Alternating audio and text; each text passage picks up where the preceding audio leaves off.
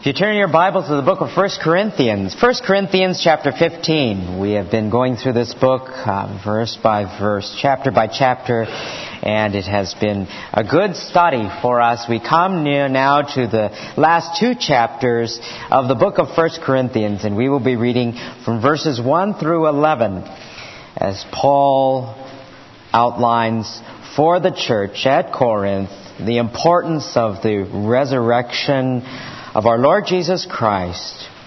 1 Corinthians chapter 15, verses 1 through 11.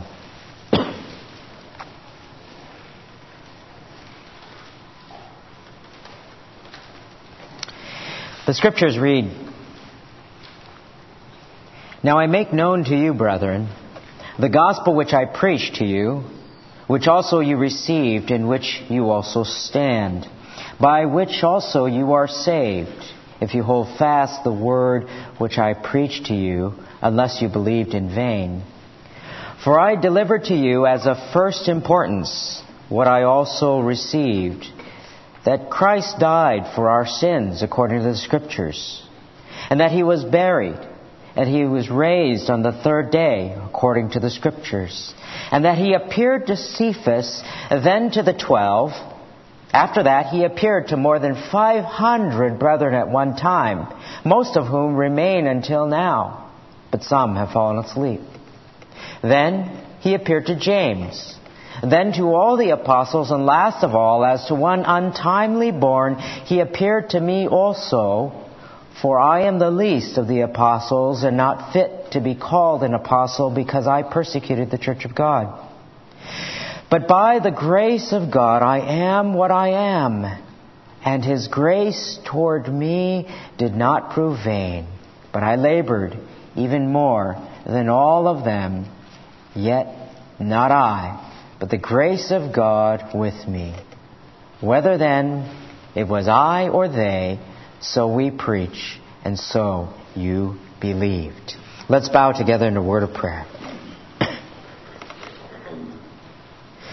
Our Father in heaven, we are grateful for your most holy word. We pray, God, that we might understand that it is you who speaks through the pages of Scripture, that your word convicts, teaches, instructs, encourages, and guides. And so, Father, may you open wide our heart to you, that we might understand the importance of the resurrection of your Son. In Jesus' name, amen.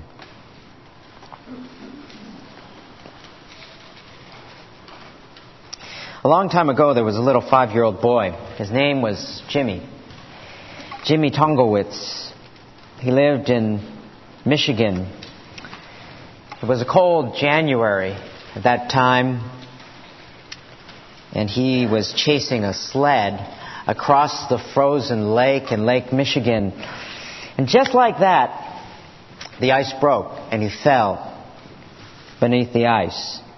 His dad watched him as that little boy sank into the freezing cold water, and he heard, "Save me, Dad." That was it.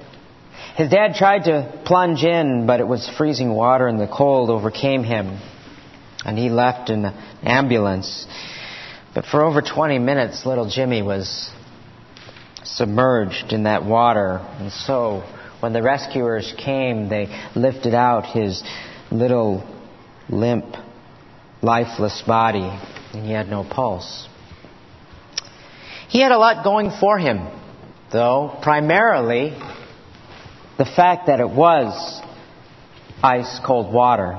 Scientists call what happened to him as the mammalian diving reflex. And that is, the shock of the cold water allowed him to live without breathing abnormally for a long time. And slowly he came about, and today he lives a perfectly normal life. That's about as close as you might get, perhaps, to somebody who might come to a postmodern day resurrection. And even that, it's more of a resuscitation, as all of those individuals, even in the Scriptures, who came back to life will die again someday. But I'll tell you what, few things bring your life into focus, don't they? Few things bring your life into focus as does sickness or a near-death experience or the death of a loved one, doesn't it? If you're sick in a hospital room and you're facing the end of your life, you're not going to care so much about what color your carpet is or what kind of cabinets you have or whether or not the granite countertops have been installed correctly. You're not going to care about the little quibbles you had with somebody just a few months ago. You're not going to care about what kind of car you drive because you're at the end of your life. And that's the great equalizer, isn't it? Everybody who comes to the end of their life faces death. Everybody came into the world with nothing. And when you leave the world, you will also leave with nothing. When a person who comes, though, to that point in their life, and they don't know Christ as their Savior, there is no hope. There is no hope. There's no hope of bliss or joy, no peace for what awaits them on the other side of this life. Isn't going to be any of that. But for Christians, those who have decided to place their faith and their trust in the Lord Jesus, there's eternal life. There is future joy. There is life in heaven, everlasting worship. And it all pivots on one central truth. It pivots on the truth that Jesus Christ was resurrected from the dead. It pivots on this very truth that there is life after death. And there is life after death because why? Jesus was raised from the dead and He lives today. It's that one doctrinal truth that's outlined here for us, and it's so important. This is in this passage today and in the coming weeks. No other passage in Scripture elucidates the resurrection as much as Paul does here in this passage. It is a major theme in the Scriptures. It is part of the gospel message that even Peter, in his preaching early on in the early church, it is central to the message that we also communicate that Jesus is raised from the dead, that He lives again today, and because of that, we too will live again to life everlasting, joy in heaven. But there are people, many people, who do not believe in the resurrection. Sometimes you'll hear about it in your university classes. Sometimes you'll hear about it in the news. Sometimes you'll hear about it even in some archaeological finds when they posit some type of idea. So before we begin looking at this passage, perhaps it might be good to look at some of these theories that people have come up with that are against what the Scriptures say. A number of popular ones exist. One is called the swoon theory, or the resuscitation theory. People say, well, look, Jesus didn't really die. That's what this theory says. He didn't really die. He only swooned. He only fainted. And the disciples saw a person later on who was a resuscitated Christ. He was nailed to the cross. He suffered from shock. He suffered from the loss of blood. But instead of actually dying, he fainted from exhaustion. So when they placed him in the tomb, he was still alive. Mistaking him for dead, they buried him. Several hours later, in the cool of the tomb, he arose and he left. That's what the theory states. A number of problems with that theory. In fact, the idea that the cold, damp air, instead of killing him, healed him, was a problem. That he kind of split out of his garments. He pushed this heavy stone away after being wounded. That he fought off the guards that were guarding the tomb, and thereafter he appeared to his disciples. They don't account for the linen wrappings that were so neatly placed there afterwards, undisturbed, exactly as it had been around the body. They don't take into account the fact that the Scriptures tell us there were 100 pounds of spices and embalming on top of him. They don't take into account that Jesus, in His death, fooled the judgment of the soldiers who pierced His side with a sword or with a spear.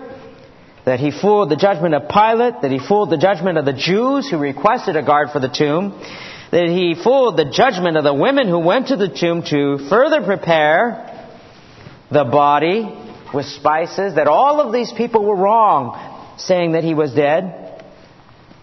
Jesus had only swooned in his weakened condition. You imagine having been crucified and hung on a cross, having been beaten mercilessly, having hung there and having his side stabbed with a spear, was able to walk 7 miles on the road to Emmaus afterwards so quickly, and being able to remove the stone in front of his tomb, evade the guards so easily?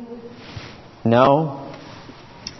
The swoon theory, though popular, couldn't be true. Nor could the second one that's posited, the hallucination theory, that Christ's resurrection were just merely appearances and people were having hallucinations. All of these resurrection appearances, they say, can be dismissed if that were true. But how could so many people be hallucinating, especially 500 at one time, or others at various times spread out over the course of a number of days? Psychiatrists say that those who have hallucinations, only certain kind, they say, those are usually high-strung, highly imaginative, very nervous types of people. But Christ appeared to many different types of people. They weren't restricted to just a few people in a certain area. Psychiatrists also say hallucinations are linked to a person's past experiences, of which none of these people who witnessed had a past experience such as this. And they're usually restricted to a certain time, a certain place, not over a period of time. And they're restricted to a people who usually have a spirit of anticipation. But his disciples, you remember what happened? His disciples were discouraged, despondent, thinking that their Savior had died. So, certainly that's not a viable theory, nor is the one that is posited as well, the impersonation theory, that he was impersonated. Somebody might call it the Robin Williams theory. The theory that, the person who showed up here isn't really Christ, it's somebody else who pretended to be him. That's what some will say. But how could the disciples, having spent 3 years with Jesus, mistaken him? And how could he impersonate the person who had his scars and his hands wounded? Even to Thomas, it was Christ. How could he appear in a locked room in a suddenly glorified body? No, not the impersonation theory. Nor is it the spiritual resurrection theory, which basically posits the idea that no, Jesus wasn't resurrected in the body, he was resurrected in the spirit. They say that his body remained in the grave, and then it was his resurrected spirit that appeared. Yet, what happened? He showed that he could eat, Luke 24:30. He could appear, pass through objects, perhaps. He could perhaps pass in a moment. He was touched by Thomas in his body, physical body, disappeared from the tomb as well. If it was just a spiritual resurrection, what happened to the body? History shows that there was a body there. And the enemies of Christ could simply produce a body and say, no, you're wrong. Here's the body of Christ. And that produced another theory, the fifth one that is sometimes posited by those who do not believe in the resurrection. It's called the theft theory, that somebody stole the body. They say that, somebody stole it. What would account, though, for the wrappings that were there, so neat, so padded there? How could they overcome the guards? And if they could, why would they? The Romans wouldn't. They were set there to guard with their life the tomb. The women couldn't. It would have been removing that heavy stone, removing all of the embalming, overcoming the guards. The disciples, they had run away. They wouldn't have stolen the body, huddled together in hidden rooms. Two had even left town and were on their way to Emmaus. Disciples were perplexed. The Jewish crowd wouldn't. They actually requested a Roman guard. In fact, the likelihood was highly unlikely. Scared Galilean disciples stealing a body? No. Or a last one that's sometimes posited, that it was an unknown tomb. That people who were crucified were often tossed into a common grave. And in that common grave, it is nondescript. But the Bible tells us that Joseph of Arimathea took his own tomb, that the women knew where to go to see Jesus. The disciples even knew where to run to, and they placed a guard there. All of these theories, you'll hear sometimes. You watch certain news programs when they discover something new. They'll posit some theory like the swoon theory, saying, well, Jesus didn't really die. He lived. In fact, he had a family. In fact, he got married. In fact, movies are made out of these types of theories that become very popular. And Costco will have travel tours to the sites where some of these theories happen. What does the Scripture tell us, though? It tells us in verses 1 to 10 that there were witnesses, and these witnesses were powerful witnesses. For the gospel was preached, as Paul says here. He preached to you, verse 1, which you received, which you stand, and which you are saved, if you hold fast the word of God. The gospel was preached to them. It was received. They were saved by the word of God. That little phrase there that says, if you hold fast to the word which I preach to you, it doesn't mean that if they don't hold fast to it that they'll lose their salvation. Rather, it's a warning. It's a warning against those who believed in vain. Because he had already told them, this Corinthian church, he had already told them, look, you have been saved. You received it and you stand in it. But saying to a crowd, any crowd, that all are saved is a generalization. For there are those there, likely that didn't know who Jesus was, didn't have a personal relationship with Him. They believed the right facts, maybe. They had heard the right truth. They accepted some of those ideas. But in their life there was no change, no transformation of the power that exhibits itself in holding to the Word of God. Their belief would be in vain then. They weren't standing in the truth. And that simply gives evidence to what? That simply gives evidence to a non-saving, non-effectual, non-transforming, false faith. It's like when I lived in Texas. You ask somebody, are you a Christian? Everybody's a Christian in Texas. That's just what you are. You walk down the street, they're the nicest people in the world. You think to yourself, they must be Christians. Everybody will say that they are, but not everyone truly is. And he goes into what is the core of the gospel message. He says, of first importance, what I received, that Christ died for our sins according to Scripture. That is the central tenet of our Christian faith. The resurrection of Jesus Christ. As Wilbur Smith states in his book, Therefore Stands, he writes this. From the first day of its divinely bestowed life, the Christian church has unitedly borne testimony to its faith in the resurrection of Christ.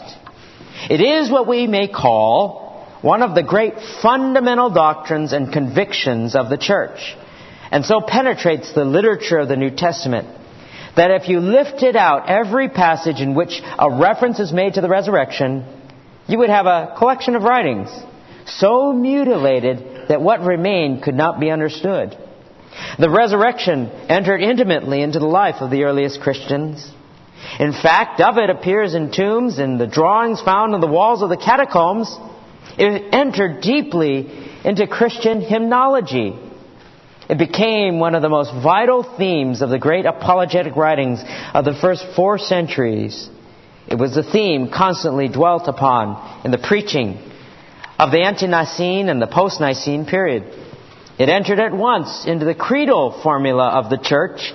It is in our Apostles' Creed. It is in all the great creeds that follows.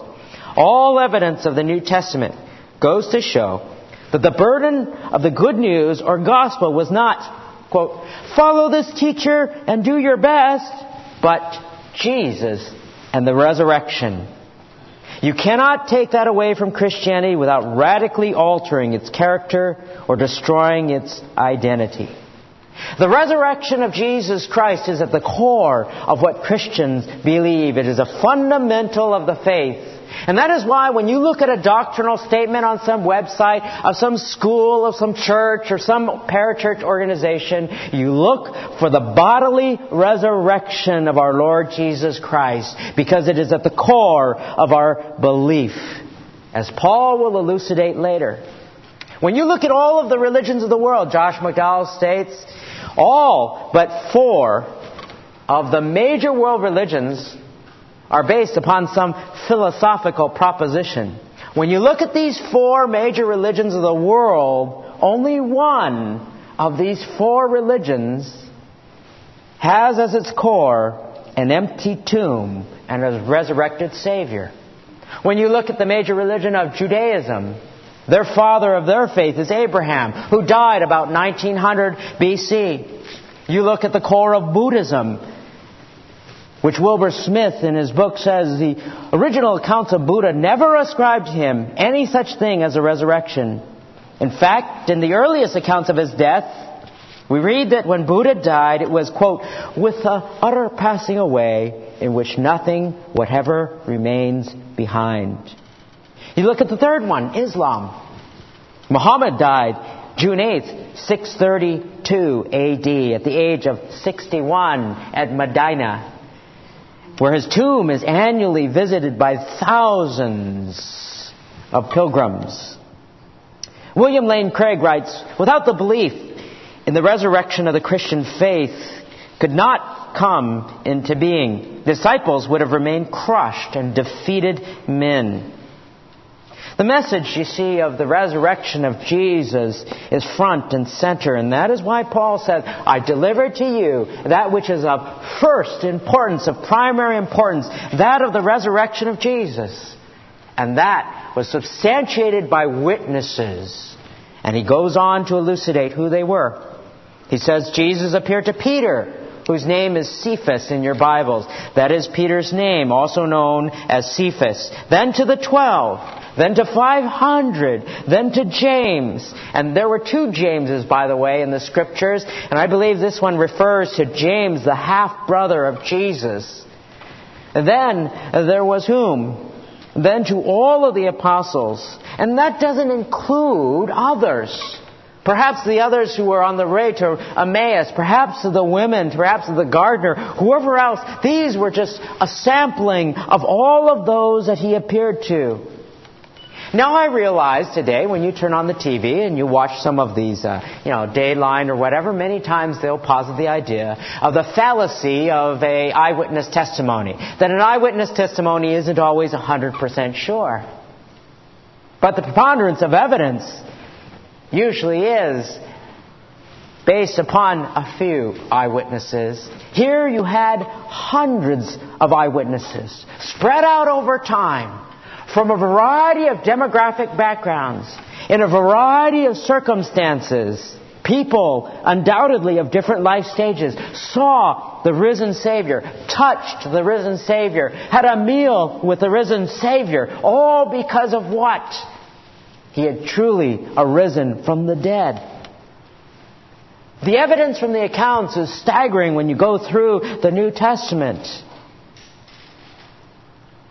William Lyon Phelps, for more than 40 years, he was Yale's distinguished professor of English literature, author of some 20 volumes. He says this, in the whole story of Jesus Christ, the most important event is the resurrection. Christian faith depends on this. It is encouraging to know that it is explicitly given by all 4 evangelists and told also by Paul. The names of those who saw him after his triumph over death are recorded. It may be said that the historical evidence for the resurrection is stronger than for any other miracle anywhere narrated. For as Paul said, if Christ is not risen from the dead, then our preaching is in vain, and your faith is also in vain. So says C.S. Lewis as well, in speaking of the importance of his appearances later on. He says, the first fact of the history of Christendom is the number of people who say they have seen the resurrection. If they had died without making anyone else believe the gospel, no gospels would ever have been written. Not only when Paul writes this, you notice what he says. He says, look, 500 of them, some of them are still alive today. Go and ask them yourselves. Out of these hundreds of people, an overwhelming number of people were witnesses to what Paul delivered to them as of first importance.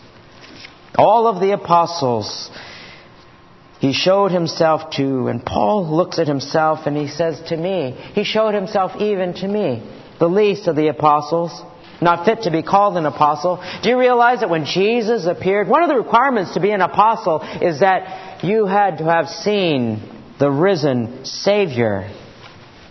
All of the other apostles were believers, were followers of God at the time that they knew and saw the resurrected Savior. Paul, on the other hand, he was a what? He was a persecutor of the church. He had led a violent persecution. He stood by while Stephen was being stoned and gave his approval. Undoubtedly, he led and sanctioned the hardship that would come upon Christians. He sanctioned their beating, their torture, their death. And yet God in His grace appeared to him as Jesus appeared to him in a vision on the Damascus road, saying, Saul, why do you persecute me? And he says in verse 10, but by the grace of God I am what I am, and His grace towards me did not prove vain. That is how we all are, isn't it? By the grace of God, we are who we are. By His grace of God, we've been blessed to wake up this morning. That we're not waking up in some hospital bed this morning. That we have been graced by God to come to where we are at. As difficult of a life you may have, and I don't know where everyone is here, you may have a very difficult life. You may be having conflict or division, or you may not get along with others, or you may have certain struggles. You may have a lot of guilt. You may have a lot of burdens, but by God's grace you're here today to hear about the resurrection of our Lord Jesus Christ. All so that you could have life. By the grace of God, He's brought us to where we're at. Maybe you've been a Christian for a long time, for decades perhaps, all by God's grace. And His grace, Paul says, did not prove vain. Because you see, His grace works in our life. And His grace causes us to be who we are, changing our lives. And when we look at the extent of Paul's ministry and his suffering and all that he had done, he had suffered. And what he says here is true. That he had done greater things, longer, worked harder. And it's not because he's trying to brag. It is because he is boasting in the grace of God within him. And there's a number of implications and applications to this whole idea. The first is being, when we look at the life of Paul especially, no one deserves to be saved. No one deserves to be saved. No one can say to God, look at so-and-so. They've been such a good and wonderful example. They ought to go to heaven. They've done so many good things in their life for humanity. They must be in heaven. God would never reject somebody who is good. But the fact of the matter is, no one deserves heaven. No one can be generous enough, good enough, go to church enough, serve enough, and earn their way to heaven. The gospel is free, but it requires that one receive that gift from Jesus as they place their faith and their trust in Him alone. Secondly, no one is so sinful, though, that God cannot save them. God saved a murderer. God redeemed a persecutor. God rescued a person who tortured and sanctioned the death of other Christians, who would qualify himself perhaps as the least of all apostles, but surely the Christians back then would have said of Paul, he's destined to hell.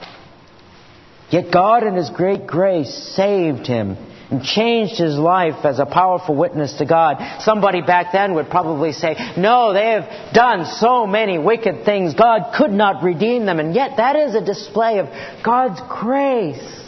God's grace upon a life that is undeserving. Somehow we often compare ourselves to others and say, well, I'm deserving of that. They may not be, but I am. You know, a long time ago I remember watching, and some of us have seen perhaps the testimony of Ted Bundy, who was a serial killer in this area, who abducted college students from the University of Washington and killed many. In his interview with Dr. James Dobson of Focus on the Family, I remember him sharing about the process by which he had gone through. And he displayed and shared about his own faith now that he had heard the gospel, that God had saved him. And some would say, how could God save a person like that? Because God is a God of grace. Because God grants salvation not only to Paul, but perhaps to a man like Ted Bundy in his testimony, or to a person like me. Like me. What makes us more worthy than the next? Nothing within ourselves, but by the love of God, God graced us with the opportunity for salvation. No one is so sinful that God cannot save them. I've had someone say to me, I don't know if God will accept me. I've done some serious things in my life.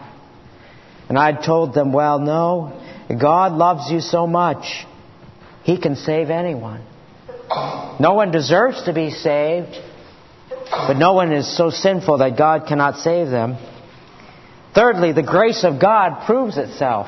The grace of God shows or displays itself. Just as the grace of God worked within a murderer or persecutor of Christians like Paul, 3 years later, changing his life, becoming a tool in God's hands, who would ultimately evangelize the Gentiles and bring many to know Him, writing nearly half of the New Testament for us to read and to grow by. The grace of God displays itself in a person's life. And fourthly, there is no pride then in success. There is no pride in success, because it is God who enables us to live, God who enables us to serve, God who enables us to have a ministry, God who inclines our heart towards Him, God who lifts the blindness from our eyes. God and God alone. And all glory goes to God. And that is why when things go right, glory goes to Him. When sin enters in, we take the responsibility. That is what Paul shares here. And ultimately he says in verse 11, whether it is I or they, so we preach, and so you believed. That is a humble statement, isn't it? It doesn't matter who gets the credit. It doesn't matter who did what. The fact is, they believed. Whether it was from me or from them, it is the message and God's grace that saves. So often we want to ascribe credit. We want to say, oh man, yeah, I was a part of that. Or we want to say, oh no, they did that, and blame them. But what really matters is that God's will is done. Some of a Bible study or a church grows, we praise God.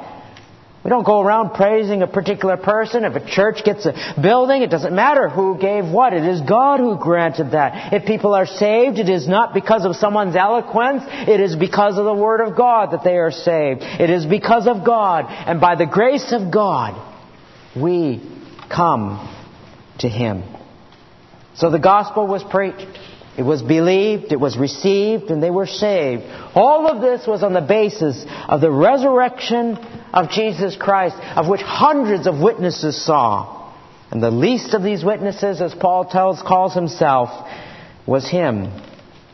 And yet, Scripps Howard News Service, in their survey, only 36% of American adults believe that after you die, your physical body will someday be resurrected. 54% do not believe so. It's fascinating sometimes what people say. In an interview with a renowned atheist, there's an article that was documented. Because in Portland, Oregon, there's a particularly noted atheist named Christopher Hitchens. Most people recognize his book by the title, which was entitled, God is Not Great, Why Religion Poisons Everything. He was interviewed by a Unitarian minister, Marilyn Sewell, and the following exchange takes place near the start of the interview. Sewell, the Unitarian minister who's a liberal, says, the religion you cite in your book is generally the fundamentalist faith of various kinds. I'm a liberal Christian, and I don't take the stories of the Scriptures literally. I don't believe in the doctrine of atonement, that Jesus died for our sins, for example. Do you make any distinction between fundamentalist faith and liberal religions? Hitchens replies, he says this, I would say that if you don't believe that Jesus of Nazareth was the Christ and Messiah, and that He rose again from the dead, and by His sacrifice our sins are forgiven, you're really not, in any meaningful sense, a Christian. Sewell replied, let me go someplace else. And she continued the interview. You ever wonder what an atheist and a liberal Unitarian minister might say to one another when the atheist is the one who gets it right? Because that's what the Scriptures say, that Jesus was risen from the dead, and that if you do not believe that, you're not in any meaningful sense a Christian. What an irony, huh? What a testimony of Scripture, and what the truth of God is revealed here in this text. That Jesus was preached, that He arose from the dead, and if we place our faith and trust in Him, God will grant to us forgiveness of sins and eternal life. Let's bow together in prayer. Our God in heaven, we sing of Your praises and of Your love. And in that love, it was demonstrated to us in this, that while we were yet sinners, Christ died for us. We give You thanks. Because He lives, I can face tomorrow, we sing. Because He lives, all fear is gone. Because He lives, oh God, we have life, and life everlasting for those who have trusted in Him. We give You thanks, O God, for Your word, and may our faith grow strong because of that testimony. In Jesus' name, amen.